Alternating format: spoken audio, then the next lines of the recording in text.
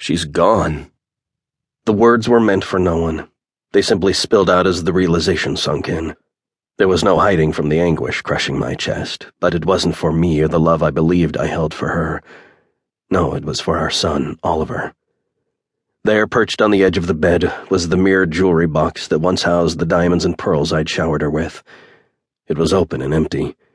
I'd known what that meant the moment I'd walked into the room after returning home from work.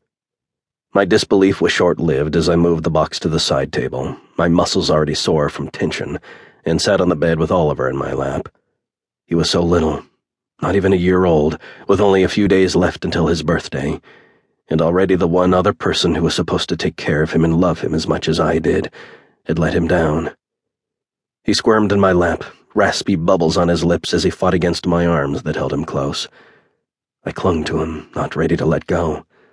The fear of losing him settled over me, deepening the wound.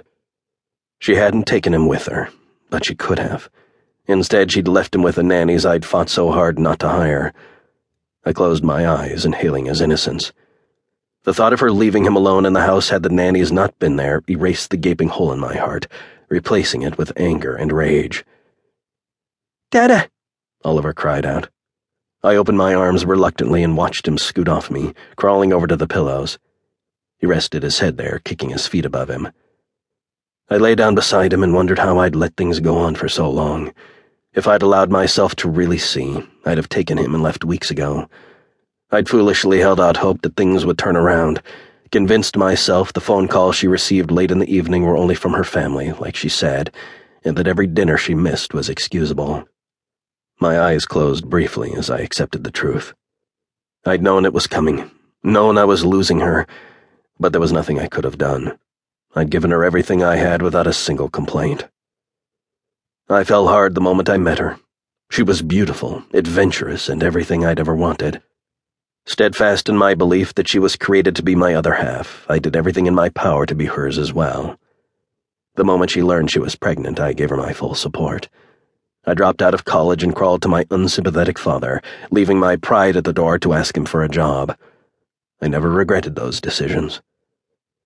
That was less than 2 years ago. I was barely a man at 21, yet I stepped up, cleared out my savings, and gave her everything she asked for. But it wasn't enough. The lifestyle I provided for her was becoming harder to maintain, and I refused to work around the clock and leave my son with strangers. The moment I told her we'd have to cut back on a few extravagances a month ago was when I saw the first real crack I couldn't rationalize away. I'd made enough money to sustain the lifestyle she required, but still she refused to listen or cut back in any way, and tried to persuade me to work harder, to take on risky ventures outside my father's business. It was becoming clear that I couldn't keep her happy, and as much as it hurt to admit even to myself, I knew Oliver couldn't either. So it was for the best that she'd left. He didn't need her. Didn't need to know his mother preferred shopping over bonding and manicures over rocking him to sleep. I'd spare him that agony. No matter what it took, I'd protect him. "Mr. West, you called?" My head fell to the side to find Gillian, the weekend nanny, standing in the doorway. She regarded me with an unusually soft but cautious look. "When did she leave?" I asked, looking back at Oliver beside me as he sat up and propped his back against my stomach. "Around 9, sir." I scoffed, shaking my head. I'd left for work at 8:30, and there'd been no hint that it was going to be that day. I closed my eyes to recall the kiss we'd shared after breakfast. It had been passionate and overly tender. It was her goodbye kiss.